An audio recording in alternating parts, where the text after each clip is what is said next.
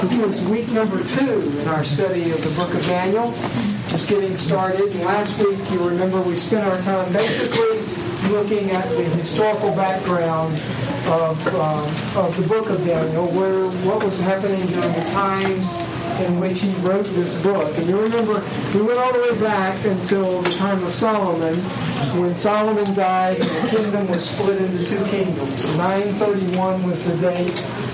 And the kingdom was split into the northern and the southern. The northern being 10 of the tribes, the southern being 2 of the tribes. And you'll remember that we talked about the northern kingdom actually set up their own center of worship apart from Jerusalem, because Jerusalem was obviously in the southern kingdom. The southern kingdom comprised of the tribe of Judah, and with them would have been the Levites, because they would have been ministering in the temple. A little bit of the tribe of Benjamin was also involved with them, but ultimately when the 10 tribes of the north are captured, Benjamin goes with them.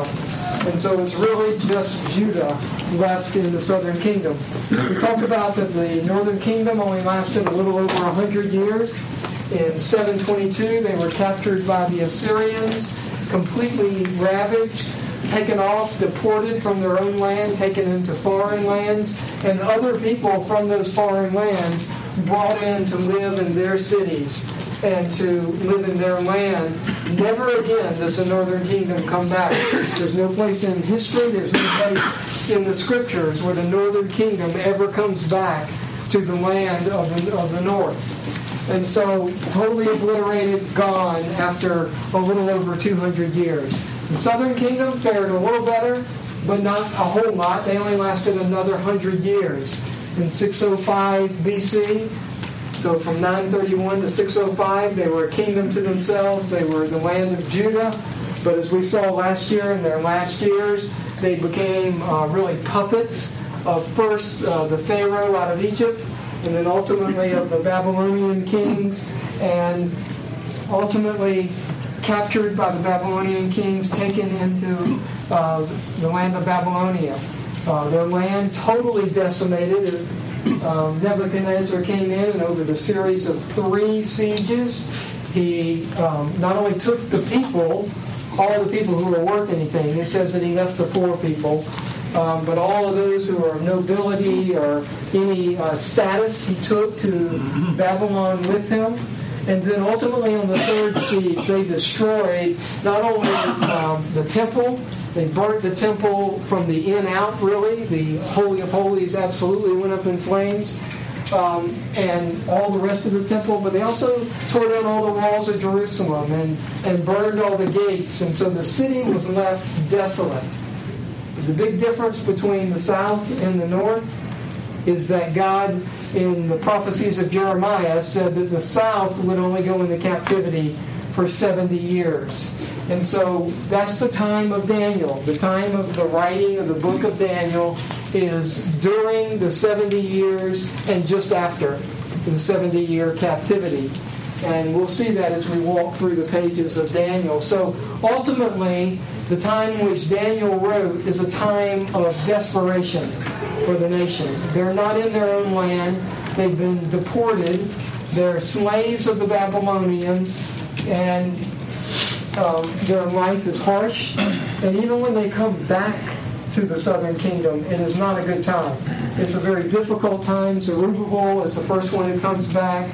Rebuilds or builds the second temple. If you hear people talk about Second Temple Judaism, that's what they're talking about, the time after Daniel wrote. And then ultimately over the course of 500 years or so, they do come back, and that's where we find in the times of Christ that the Jews are again back in their land. They have a temple, but they didn't build it. The rulers underneath Caesar's control built it, but at least they're operating. During this time of Daniel, there's no sacrifices, there's nothing going on, it's all bad, there's nothing good except for the prophecy of Jeremiah that they would only be there 70 years. And so that's kind of what we reviewed last week. went through and saw, then this is the time in which Daniel is writing. It's the time in which he's living. It's the time in which the events that we'll look at as we walk through the pages of Daniel occur. Okay, when the Babylonian captivity is in full play. So we ended last week kind of looking at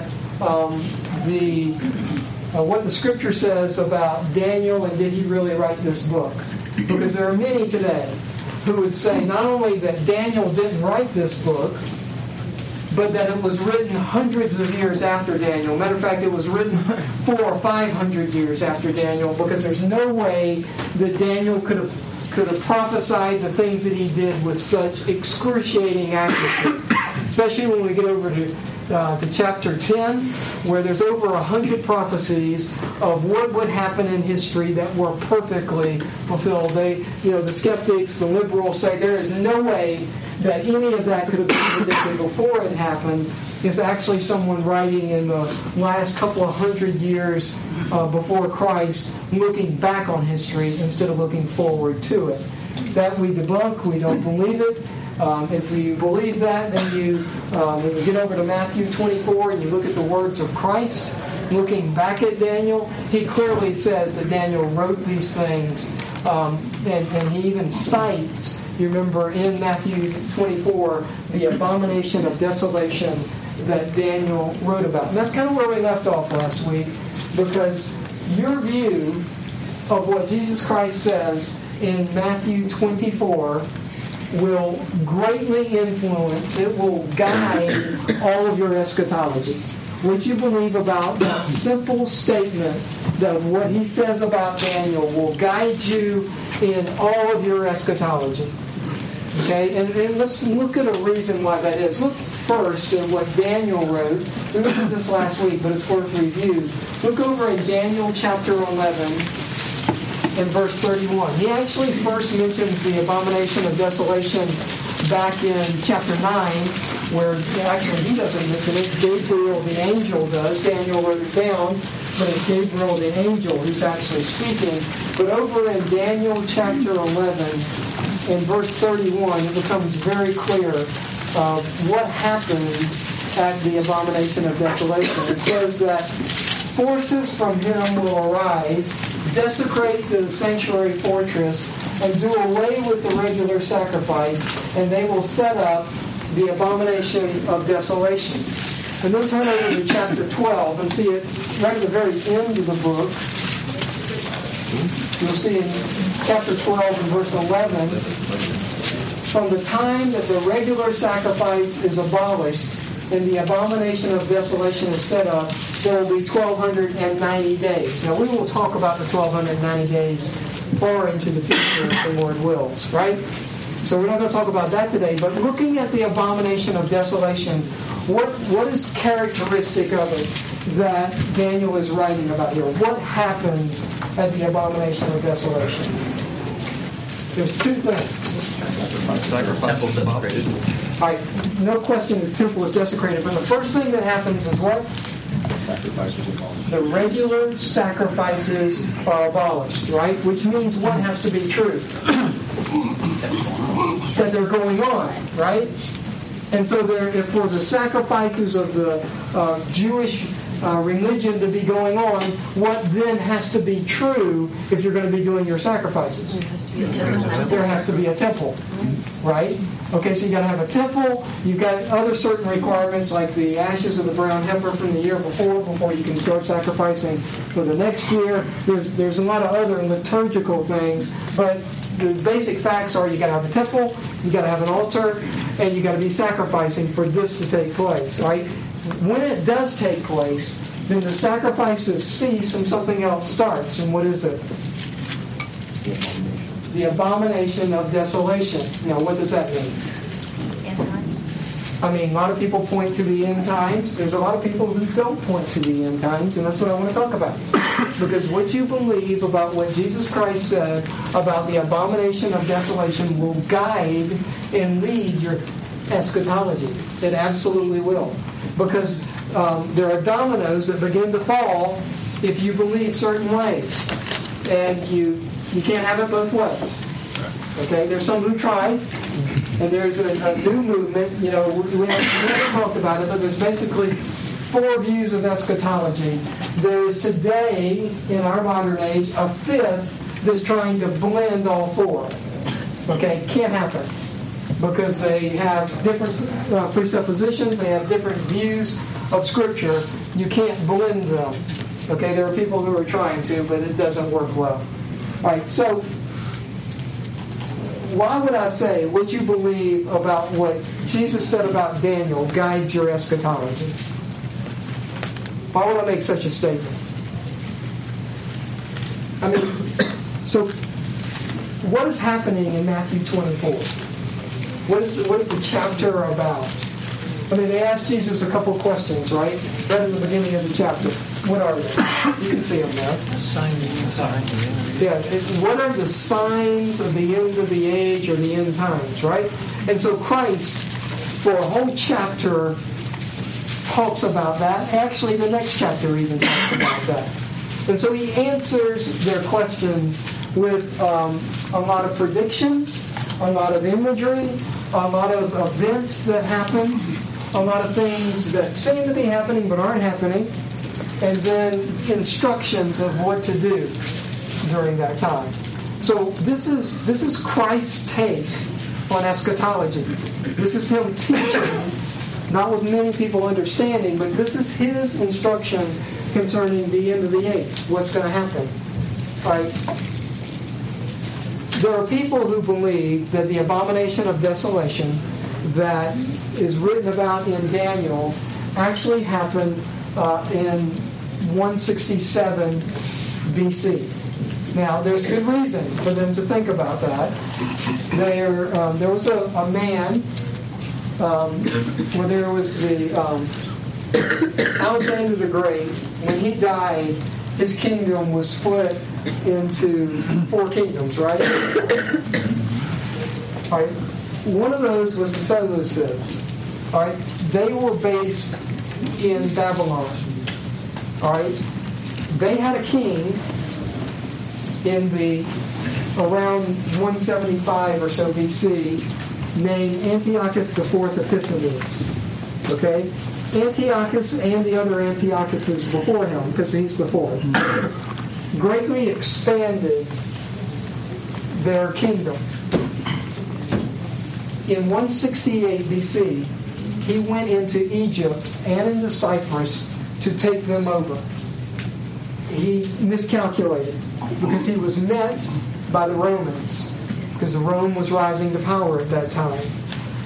And so the Romans came to him and said, if you do not withdraw from Egypt and from Cyprus, we will declare war on you. And that would have been bad news. They would have been destroyed by the Romans. So this is actually one of the people that one of the references that I looked at said, you've heard of the saying, draw a line in the sand, right? Mm-hmm. Step across that line and you'll see what I do. This is where that arose from. The Roman envoy drew a circle around Antiochus as he was in Egypt and said, if you cross that circle without giving assurances that you will withdraw from Egypt and from Cyprus, Rome will declare war on you. And so that's drawing the line in the sand, right? And so Antiochus went through. But obviously, wanting to expand his kingdom, he was outraged. He was upset big time. And so if you take a trek from Egypt back to Babylon, you go right through Jerusalem. And so that's what he did. And in 167 BC, Antiochus came into Jerusalem, and if you believe the writings of Josephus, Josephus says, in 3 days, 80,000 Jews were done away with. 40,000 were slaughtered. Another 40,000 were sold into slavery. They decimated the Jewish nation. They did more than that. They came in and they took over the temple, stopped the regular sacrifices. Antiochus declared that the temple was now the temple of Zeus, and that they would sacrifice to Zeus on the altar that had been used to give the Jewish sacrifices. He sent also into all the land a decree that if anybody tried to follow the Jewish religion, they would be slaughtered, and many were. If you go to the city of Antioch and you look at the ancient writings about Antioch, they wiped out slews of Jewish people in Antioch. They did it in other lands also, because at that time they controlled all those lands, so they could do whatever they wanted to. Right? And so that they stopped the regular sacrifices in 167, and they began to sacrifice to Zeus, and they did so for multiple years. Clearly an abomination before God, and the stopping of the regular sacrifices. So there are many who would say that is what Daniel was writing about, the abomination of desolation, when Antiochus IV Epiphanes came in, stopped the regular sacrifices, and began to offer to Zeus on the altar of God abominations before God. Now, what's wrong with that theory? Jesus says that it hasn't happened yet. Yeah, when Jesus is speaking about the abomination of desolation that Daniel wrote about, he's talking about the end of the age, which hasn't gotten there yet. He's talking about future events. So it's clear. This is the only hint you have in Scripture. It's not a hint. It's just blatantly there that Antiochus Epiphanes in 167 BC did not fulfill the abomination of desolation that Daniel was writing about. Jesus himself says that's not true. It may be a foreshadowing. It may be similar. It may look like the right thing, but it's not because of what Jesus said. All right, now, you go again back to Matthew 24 and you look at what Jesus is talking about, and there would be some that would say that almost everything that Jesus is talking about in Matthew 24 took place in 70 AD when Rome overthrew Jerusalem. And Rome truly overthrew Jerusalem. They tore down the walls, they tore down the temple, they burned the temple again. Everything went up in flames. Okay, no temple left, no city left, totally desolate. The problem with that is they didn't set up any abominations on the altar. They didn't sacrifice anything. They burned it and leveled it. And the people, you remember, retreated to Masada, and 3 years later ultimately committed most of them mass suicide as the Romans came in and decimated Masada. So they lasted for a little while, but not very long. And so the Romans did not set up any abominations. They just simply wiped out all the people. Now, the people who believe, or at least there are writers who write about the people who believe that happened in 70 AD, and that fulfilled everything that Jesus talked about in Matthew 24, also believe that everything that John wrote about in Rome and in Revelation, all the way up to chapter 20 and verse 7, all of that happened in 70 AD. And that includes, by the way, if you look at chapter 20 and verse 4, the millennial reign of Christ. That it has already happened, and that the judgment on Israel in 70 AD fulfills all of that. Okay, now, I have some issues with that, right? Because if the millennial reign of Christ, and we call it the millennial reign, why? Because it says, and Christ will reign for 1,000 years. If that happened and was fulfilled in 70 AD, then what is true today? Well, first of all, the millennial reign is not 1,000 years. It's a long period of time. That has to be your interpretation. And we're in it now. This is the millennial reign of Christ. And by the way, the world is going to get better and better as the Christians take over, so that they ultimately usher in chapter 20, verse 8, through the end of the book, which is the ultimate judgment and the destruction of this world and the creation of a new heavens and new earth and the new Jerusalem. All of that is yet future, but we're living in the millennial reign, and the world is getting better and better as the Christians take it over to usher in the reign of Christ.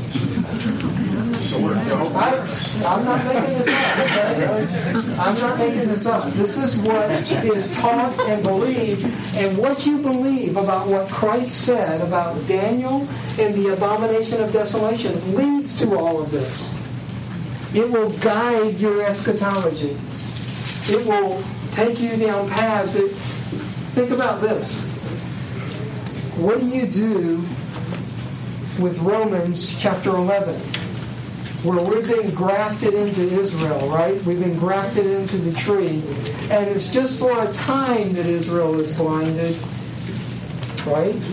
But then they'll understand. When is that? The fullness of the Gentiles. No. You go ahead, Andy. Well, our Lord, it's funny, we talked about Matthew 24 a long time ago. We looked back into Matthew 23 at the very end. There's a very important passage that our Lord gives us. It says, "O Jerusalem, Jerusalem, you who killed the prophets and stoned those who are sent to you, how often I have longed to gather your children together as hen gather her chicks under her wings, but you would have none of it. Look, your house has left you desolate. For I tell you," at that point, they're about to ask him the question, right? It's all building up. "For I tell you, you will not see me from now until you say, 'Blessed is the one who comes in the name of the Lord.'" And that is Israel and their redemption that Paul talks about in Romans 9, 10, and 11. But to believe the eschatology that I just explained to you, that 70 AD fulfilled all of it, how do you get around that? It's this way. You say that the church has replaced Israel as the people of God. It's no longer the nation of Israel. It's you. Now, it's true that we are the people of God, right? But nowhere in Scripture, people manipulate some and say, that see right there? It says that he who... not all the Jews are a Jew, right? If you go over to Romans and you look at chapter 2, the very first verse, that's what it says. Well, what he's talking about is not you and I becoming Jews, but about the Jews not acting like the people of God, not the other way around. So there's all kinds of schemes and all. I don't want to go into them. What I want to explain to you is what you believe about what Daniel wrote and what Jesus said about it guides you into all this eschatology. It leads you, because if you believe that 70 AD fulfilled the writing, the prophecies of Christ, then you must believe that the church has replaced Israel. You have to. That there's no other answer to the rest of scriptures that are written about the nation of Israel. And so those who have that eschatology do believe that we are the church and we have replaced Israel as the people of God, and that we will usher in, as we take over the world with goodness, the reign of Jesus Christ. Now I have a question for you.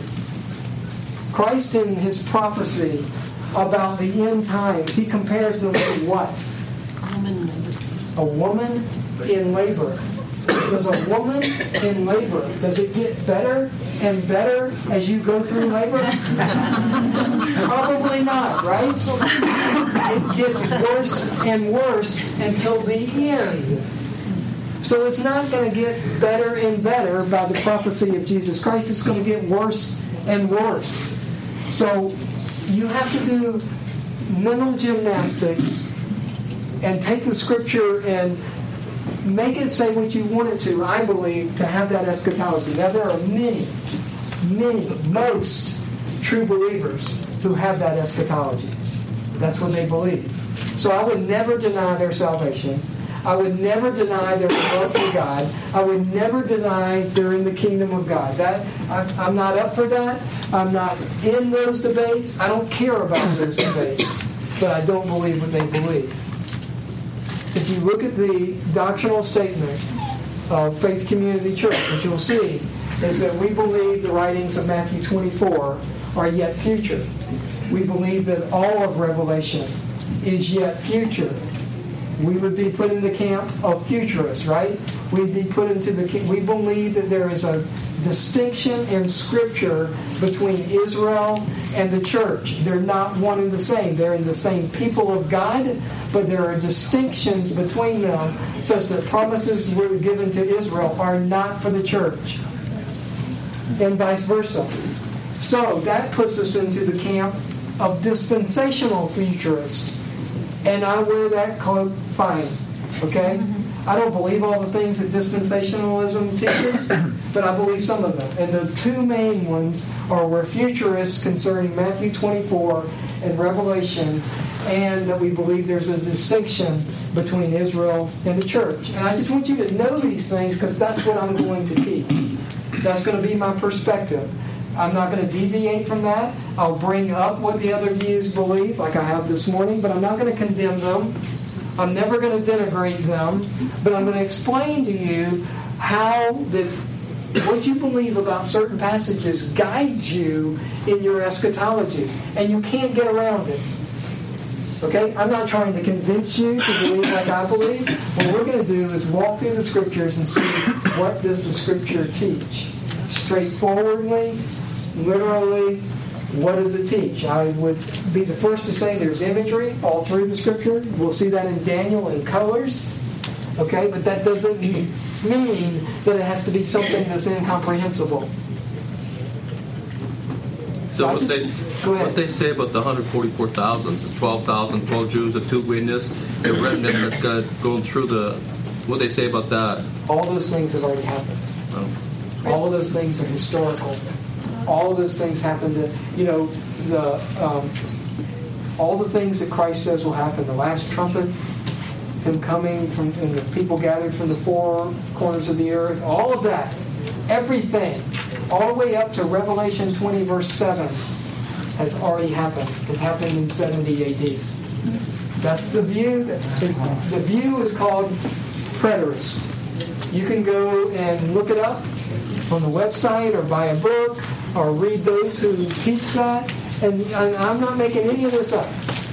There are preterists who are true believers, but they hold to that. There are people who call themselves partial preterists, meaning they believe part of it and don't believe the other part. That would be R.C. Sproul was in that camp. He would call himself a partial preterist. All right. Then there's a thing called hyperpreterism, which is not true believers. They've gone to the extreme in everything, and those people deny everything that you and I would believe in. Who is that? Just call them hyperpreterists. But is there a denomination that... No. There are individuals mainly who go to that extreme. Go ahead. David, the covenantalists and, when you get into the eschatology about preterism and all that, they're taking theological concepts about the kingdom of God as heavenly, right, and not earthly. And so they purposely draw that distinction. So they take that and then they put that over the Scripture. That's right. And that's why they interpret that way, because it's heavenly. So that's why all these earthly things are not going to happen, because they've already fulfilled it even in the past or in some other way. So the kingdom, that's why they say it's getting better, because the gospel is spreading in the hearts of the church, right, and going through all the nations. And that way, it's getting better. It's getting better. Right. In that sense, it's heavenly. It's Christ is ready to our heart. Getting better in the sense that the kingdom of God is spreading. Right. But somewhere, because they do believe that there's a second coming of Christ. Right. 70 A.D. was the second coming of Christ. There's another coming of Christ that has to fulfill the end of Revelation, because that clearly has not happened. The great judgment hasn't happened. We're still here alive on this earth, and this earth is done away with. There's no longer place found for it, is the way the Scriptures would say that. There's a new heaven and a new earth. There's a new Jerusalem. That clearly, they would not say that has not happened. So there has to be a time in which Christ comes back. A third time. A third time. But Jesus said He would not come back until the end. I understand. So where do they fit in a second coming that isn't the last coming? Good question. You can go read it just like I can. Yeah, okay. I'm not going to try to defend their arguments, okay? But I'm telling you, most of the Christian world believes that. We who are futurists, dispensationalists are a small minority of true believers, and we're getting smaller. Okay, we're not getting bigger.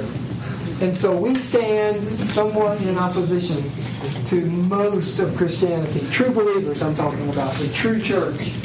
Most of them do not believe what I'm speaking to you this morning. They believe covenant theology. They believe in preterism. That's what they believe. And again, I'm not going to condemn them, but I'm not going to take that perspective. You can see the perspective I'm going to take. You can download our doctrinal statement, and I will be in tow with it, because that section I wrote.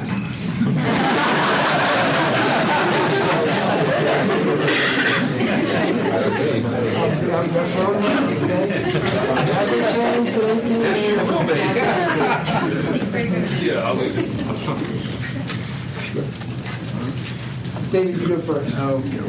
Can you name some other denominations that believe that? You said the Presbyterians. All the Presbyterians are believe in covenant theology. The church replaces the nation of Israel. That's some of their key doctrine. That's why if you're a Presbyterian, if you grew up Presbyterian, you were sprinkled when you were a baby, right? To put you into the kingdom of God. Now, they don't believe that's effective for salvation. I'll be the first to say, well, some of them do, some of them don't. But that protects you and puts you into the kingdom of God. Don't understand all of that. I have a dear friend, my best friend in college, who is a Presbyterian. He wasn't. He is now. And he's an elder in the Presbyterian church, and he can't explain it to me. So, I mean, I love him greatly. And we just did. We just, okay, I'm all right with that. Go ahead, Ian. I think one of the fascinating things is when you reject something, you can find all kinds of supporting arguments to reject it, as you've seen. But it's amazing for me to think about the fact that during the millennial reign of our Lord, the Feast of the Tabernacles and the sacrifice are all clearly spoken of in Zechariah. I mean, they are. So in order to have the Feast of the Tabernacles and that sacrifice resumed, what do you have? Right. You have the temple. I mean, it is in full back into a brand new operation with the Lord reigning. That is just an amazing picture that is so Jewish at its core. Right. It's amazing. It's beautiful. If you ever study the Feast of the Tabernacles, I can't wait. But it's just amazing. We did a little bit when we were doing John. Not a whole lot. Now, if you go the way we're going, then for the abomination of desolation to be true, what has to be in play? It has to be a temple. It has to be a temple. Yeah. There has to be sacrifices. All right, now, if you're a Jew, where's the temple going to be? Temple Mount. Well, the Temple Mount in Jerusalem. What's there today? Down with the rock. There's an Israel mosque. Yes. So something's got to change, right? Yeah, it's got to be gone. Something. And who's going to do that? Probably a bomb.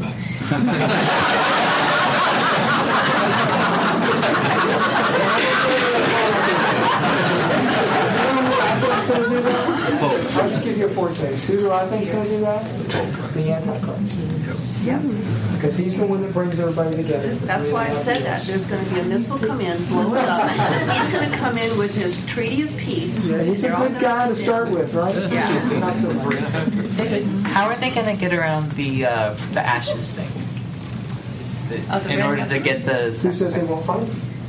So they are out there? I don't know. Yeah, they've already found the red heifer. They found it last year, yeah. Yeah, and there's a guy named Vendel Jones. You know what follows after Vendel Jones? Indiana Jones. That's where they got the movies from. A guy named Vendel Jones who's been searching, has found the marble floors, he's found all kinds of stuff out in the Israeli deserts. And who knows if they'll, find what they need, all the utensils and all of that. They have to. They already, yeah, they found some of them. Yeah, they did. So there's more being found, and there will be more found. But I'm serious when I say that Indiana Jones and all of those follow after a guy named Vendel Jones. That's where they got the idea from. It was from a man named Wendell Jones. And that goes way back, right? That goes back 20, 30 years? 30 years? Maybe a little more. So that's where the idea of Indiana Jones came from. There's a guy named Wendell Jones who's an archaeologist. His wife is Jewish, he's not. Who's looking for these things. And has found a good bit. So there's got to be a temple, and there's got to be sacrifices that the Jewish people are doing in order for the abomination of desolation to take place. And so it will. And that abomination of desolation, I believe, is at the 3.5-year point of tribulation, when the Antichrist shows his true colors and decimates the Jews and their sacrificial system. That's when Christ said, run for the hills. That's when I believe that'll happen. Those who have a different eschatology believe that happened in 70 AD when they ran for the hill of Masada. And so, you have to decide what you're going to go with, right? And you don't have to make that up today, right? There's a lot of time. But ultimately, you have to make decisions about these things. And I've made decisions for myself. I'm not going to try and make them for you. I will show you why I've made decisions that I've made. But all of that's in my mind as we walk through Daniel. Because Daniel will look at these things. Especially in Daniel chapter 9, Gabriel will look at these things and speak to them directly. I've heard a lot that the treaty that will, I guess, bring peace to Israel and bring peace to Jerusalem is sort of like, and I don't know. I know that we're not supposed to know the time and we don't know all the signs, but that's kind of held up as the big turning point. Is that something that is? Yeah, and I believe that's at the very end. I believe you're in the tribulation when that happens, is what I believe. And and you got to remember the horses at the beginning of Revelation, where you have 40% of the world, you have 25% who die, and then you have another 25% of those who die. So you're somewhere around 40% of the world dying in the very beginning of the tribulation, because there's pestilence, there's famine, there's all kinds of bad stuff that's natural in the world. It's not supernatural, it's just natural, because there's no food for people, there's all kinds of disease, there's animals running wild, there's a lot of bad stuff at the beginning of Revelation. And so 40% of the world just dies. And so today that would be something like almost 3 billion people lose their life. It's like what, 6.5, 7 billion people in the world? Yeah, so something like that. And this many of this are Christian. The vast majority are not. Maybe 2%, maybe just 1% are true believers. So it's a small sliver. And then you take us who are an even smaller sliver, right? Because of our eschatology. Yeah. I was going to just see if I could be clarified on one issue. I think I may have misunderstood when you were asking a question back over in Romans 11. Yeah. Were you asking something about when Israel will be coming in? When it says all Jews will be saved. All Israel. Is that when Christ returns? It is before that the supplication on them. I know in Zechariah, like those verses 12 and through 14. Yeah, where I believe that is, I believe it's at the middle of the tribulation. Oh, okay. Because then they're hidden, wings of an eagle, right? Hidden in the desert for a time. I believe they're all true believers at that point. A lot of them die at that point. Yeah, is supposed to rise. Yeah, it's 1 out of every 3 probably. Well, you could debate that also. Yeah. And they say they see his nail-scarred hands where he appears, and then they weep for him as if for an only child. Is that not when he returns and they see? I think it's before. I think it's before. I think it's at the middle. One more thing. So, I could be wrong. Okay. I could be wrong. Maybe there is no rapture.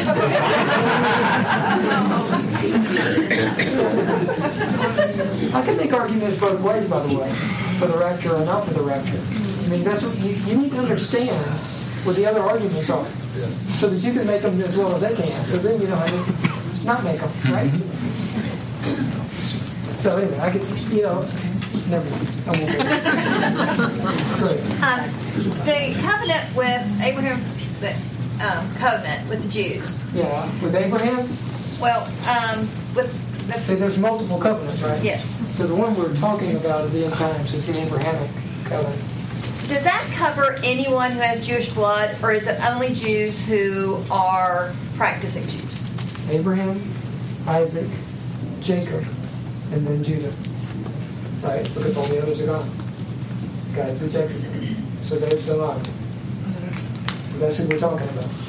But they, even if today those descendants are not practicing Jews, are they still under the covenant? Or 1 out of 3 are saved. The other 2/3 die. So it's not very that many of them. It's not that many. Never has been that many of them. I mean, you get to, the people didn't die in the desert because they were bad people. They died in the desert because they were unbelievers. That'll change your view, right? You mean there was only a couple of guys? Yeah, there were only a couple of guys who were true believers.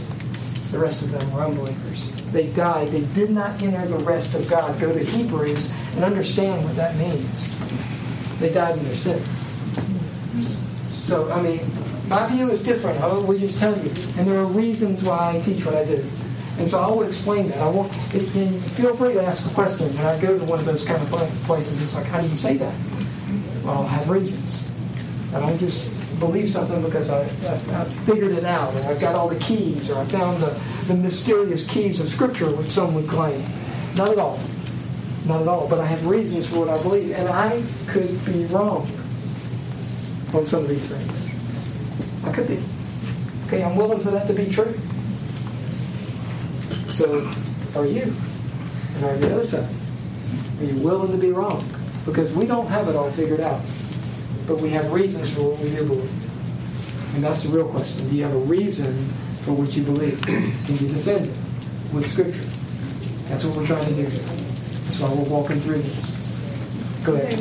You know how the church always tells us to look back at the history of the church. Yeah.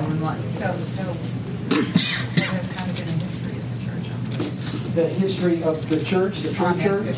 Yeah. Well, if you go to the Reformers, let's go all the way to the Reformers, right? Covenant. Yeah. Almost all of the Reformers, covenant theology. They didn't touch on the issues of Revelation. I personally believe they didn't get that far. They had enough issues to deal with as they just tried to reform the church. Okay, and they never got to it, but they were covenantal. I would never deny that. They were. They were solid on the rest of it, though, weren't they? They were solid on most of it. And I would never condemn them. I would never deny their true belief. I wouldn't do that.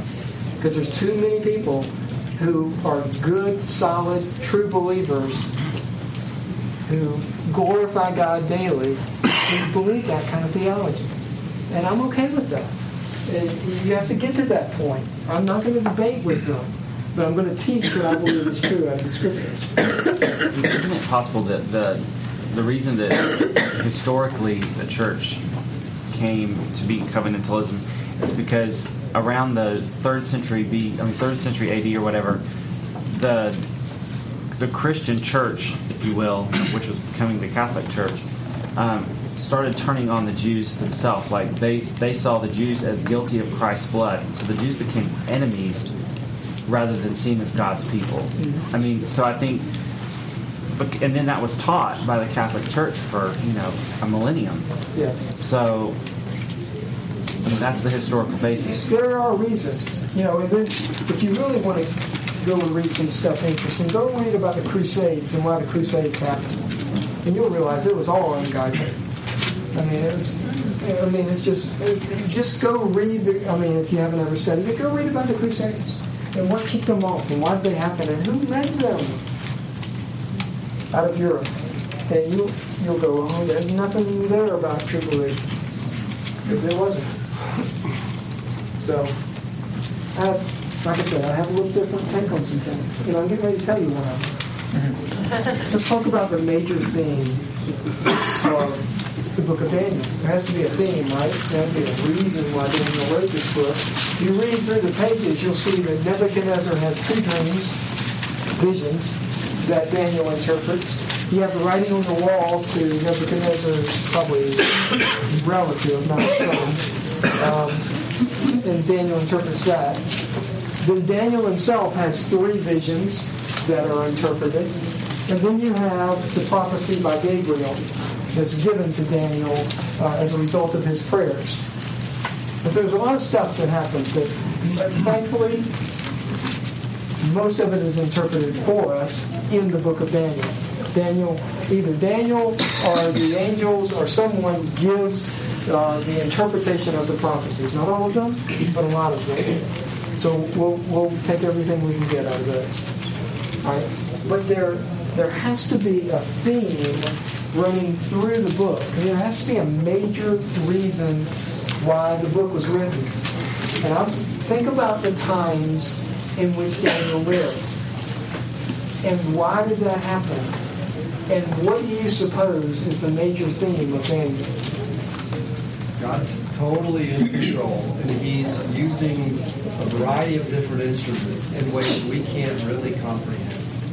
I mean, just look at what you just said about the end time, where you have a remnant of Israel being preserved by God, and at the same time, Jesus at the end of that, or middle of that Matthew 24 passage says, because you will call on my name, you will be slaughtered. Right. So right there you have this, if you're not careful, this incongruence that doesn't line up, and those are two different peoples enduring two incredibly different things during that reign. And we can't get our heads around it, but God's clear about it. But He is. He is. And the major theme of Daniel is given in Daniel chapter 2, verses 20 through 22. This is the major theme of Daniel. And Andy hit it on the head. Daniel 2, chapter 2, verse 20. Daniel said, let the name of God be blessed forever and ever, for wisdom and power belong to Him. It is He who changes the times and the epochs. He removes kings and establishes kings. He gives wisdom to wise men and knowledge to men of understanding. So what does he say is true about God and His creation? It is He who determines the times and the epochs. And if you have an ESV, it would say seasons, right? That word refers to things that are fixed. They will happen as they have been ordained to happen. They are fixed in time, they're fixed in event. They will take place as God has ordained them. He is the one who fixes the times and the epochs. And then the other one says He does what? He removes kings. He removes kings and establishes kings. And we saw that, right? As we looked at the Pharaoh, we looked at Nebuchadnezzar coming in, setting up a vassal king, the Pharaoh trying to get that vassal king to do what he wanted them to do. You see these men vying. But the key verse is, you remember this last week, right? Look over in 2 Kings chapter 24. And you'll remember these things as we look at them again. I think that's the right place. I could be wrong. Maybe it's 26. It's the last chapter.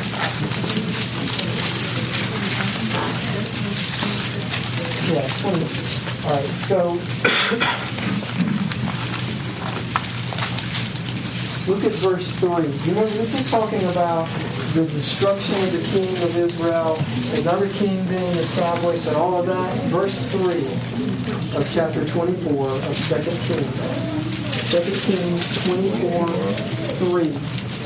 Surely at the command of the Lord it came upon Judah to remove them from his sight because of all the sins of Manasseh, that was their king about 4 back, according to all that he had done, and for the innocent blood and all of that. This came, why? How was it that the southern kingdom was overtaken by the Babylonians? I mean, the command of the Lord. Was Nebuchadnezzar a good guy? No. Was his son a good guy? No. They were evil in the sight of God. But he used even evil men to accomplish what he wanted to in the history of Judah. God establishes kings, and he removes kings. The first part, I don't think we have much trouble with, right? God has ordained certain things to happen. He's in control of the epochs and the times. He's set the course of the world. All those kind of things. We're okay with all that, right? That's not a problem. There are some who would have a problem with that, but not most true believers. They would say, yeah, God is sovereign over his creation in that global sense. Now, he establishes kings and he removes kings. Is that true? Yes. So all those kings who ruled over the northern kingdom, who were evil in God's sight, he established their thrones. He established the throne of Manasseh, who is the reason why he destroys Judah with the Babylonians. He established that? Yeah. That's what it says, right? Think about our world. Think about some of the leaders in our world. They've been appointed and established by God. You believe that? That's what the scriptures teach, right? I mean, even those bad guys who rattle their sabers and shoot up missiles and threaten people and take innocent lives and kill their own people and established by God? Really? Yeah. It's a hard truth. And why is it that he establishes some of those things? His own purpose. To work his will. To work his plan. Good. I was actually just reading in Isaiah 45 the other day. Just happened to me. I just opened it up. Okay. And this is fast forwarding, but I just kind of along those lines, this is what struck me. He said, "Thus says the Lord to Cyrus, his anointed." Right. Wow. Right. That really struck me, that he would have anointed this pagan to do what he wanted. And he said, Who down blessed below, Israel, by the way. Yeah. Sent them back to their land. Gave them the supplies to go back to their land. This pagan king of the Medo-Persian reign who came after the Babylonians. Along these lines, and I was thinking of Isaiah 46. Just happened to be. 9 through 11. It says, "Remember the former things long past, for I am God and there is no other. I am God and there is none like me, declaring the end from the beginning, and from ancient times things which have not been done, saying, my purpose will be established, and I will accomplish all my good pleasure." And talking about the kings and all, he says, "Calling a bird of prey from the east, the man of my purpose from a far country. Truly I have spoken, truly I will bring it to pass. I have planned it, surely I will do it." And if you fast forward to the end of Revelation, where you have the 10 kings and the little king, and they give their assent to the little king, it says that God put it in their minds to do so. Free will of men? We could talk about that for a while, right? And I believe the apostles understood and agreed with this teaching. Look over in Romans 13. Hard teaching. We've been here before, right? We've been here before. This is really tough.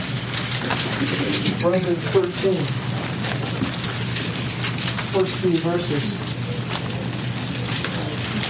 Romans 13:1. Every person is to be in subjection to the governing authorities, for there is no authority except from God. We talked about what that could mean.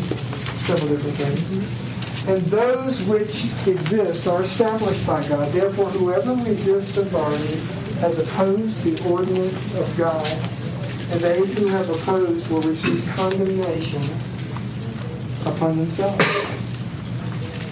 Resist the authorities. He was talking about either Caligula or Nero. Well, yeah, bad guys, really bad guys, who would later execute the man who wrote this. Right? Cut his head off. Crucify Peter upside down at the same time. Massacre many of the Christians. That's who he's writing about. And God established their reign, and they were to be subject to it. Up until what point? Until they answer by Christ. Until they make you sin. and then you obey God rather than men, right? These governing authorities, are they only those in office, or would that include my boss? Your boss? Because it says sorry. There are other places in Corinthians where it says if you have a master who is evil or good, you do what he says. Right? May not here. We could just go a couple of chapters back, and he would say that even an evil taskmaster, you do what he says unto the Lord. Of course, you always have, in employment, you always have the choice of removing yourself from that authority. You do in the United States. There's a lot of other places where you don't have that freedom, right? So, I mean, this becomes difficult. This hits home. What do you believe about the nations around the world and why they're established? What about those guys, the big bear over to the Far East, who's doing some things that we would not approve of, right?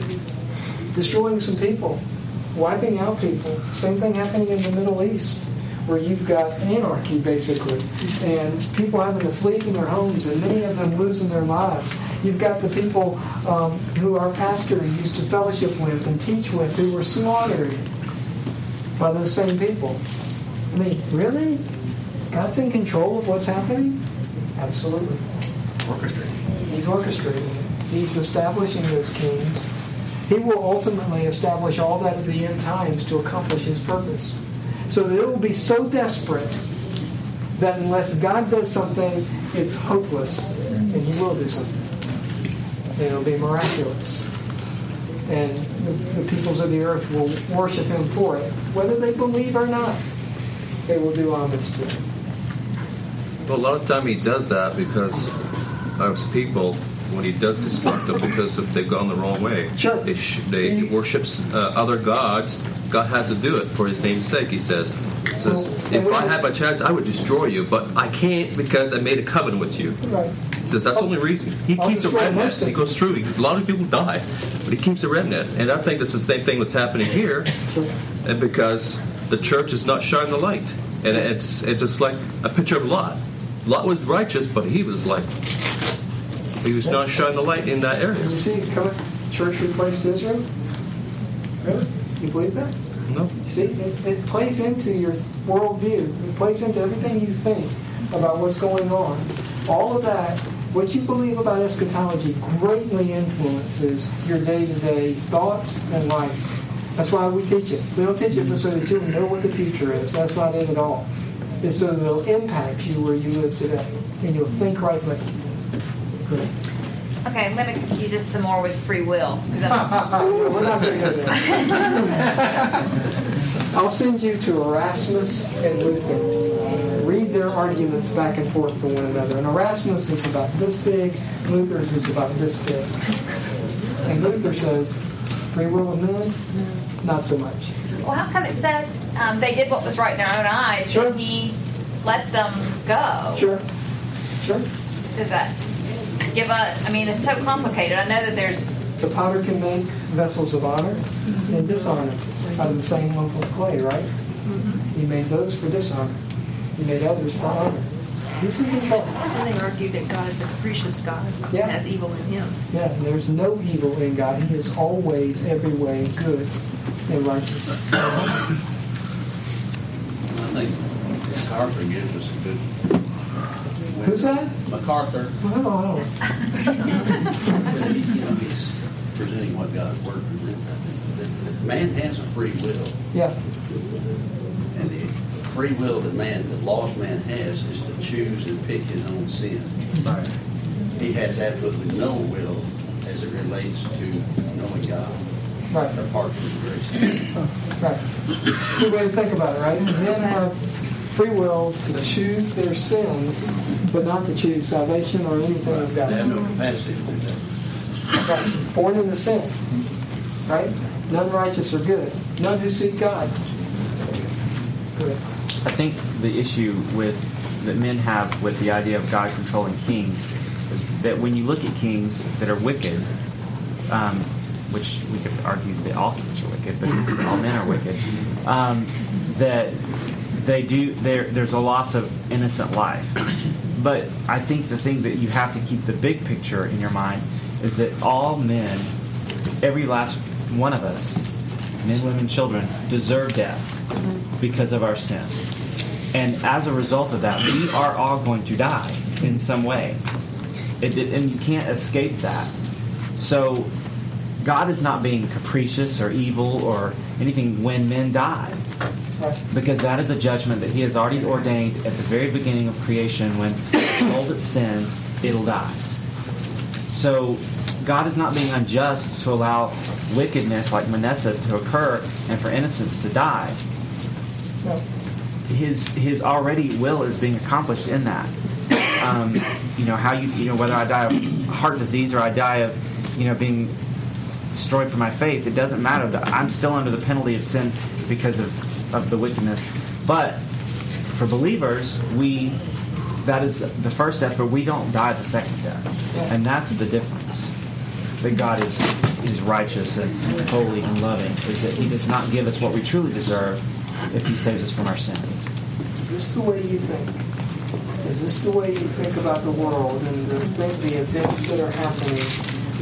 Are you biblically minded?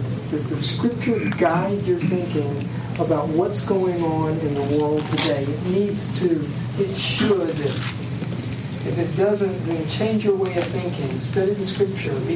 Be turned into right thinking by the teaching of the Scripture. And you'll think differently than all the people around you. Because they don't think this way. At all. Go ahead, Neil. I was just going to say, it's ironic to me that we struggle with the difficulty of some of these passages at times about, God strengthening and giving power to kings and rulers who abuse that authority.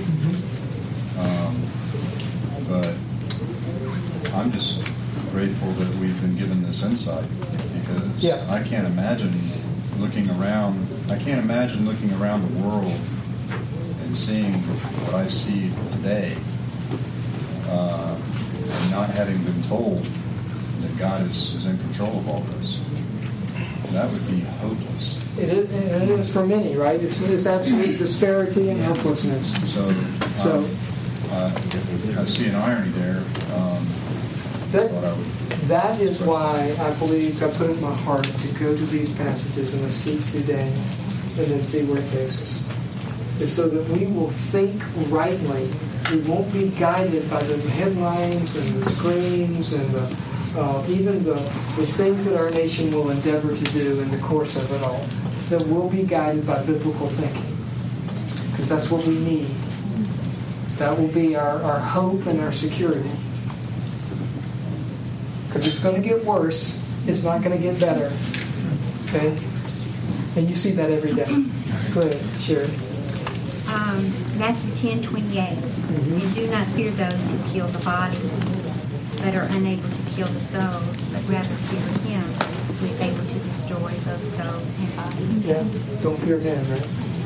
Although you may lose your life for that. Be true. There are many today who are losing their life. Sorry.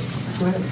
I tell you what, one thing that I'm struggling with personally in all this is, as we come to grasp the whole idea of being subject to governing authorities as Christians, and not to go against it unless they're asking you to do something that's against God's will, God's plan. How do we respond politically? How do we respond with our foreign policy? What would have been the right biblical response to MLK? And those things like I could totally see getting behind somebody like William Wilberforce, but what about what we've done not only in our country, where some good has come about because of these demonstrations that were against the law, right. And yet if we were a Christian and we were following this, would we have been free to participate in that? That's a good question. that if you were alive in revolutionary times, would you have been free to fight against the English? But then also, how does something that, you ought to think about. How does that play out, though, also in our foreign policy dealing with people like with ISIS and with the recent death of King Abdullah and, what's going on in Yemen? And the scripture does say the government bears the sword for a reason. Say that again. So the government bears a sword for a reason, not just for its own people, but for other evil people too. So how do you use that and still be in subjection? I mean, it's not simple. It's not simple, and you really ought to think about it and what you believe and what will you do, because you never know.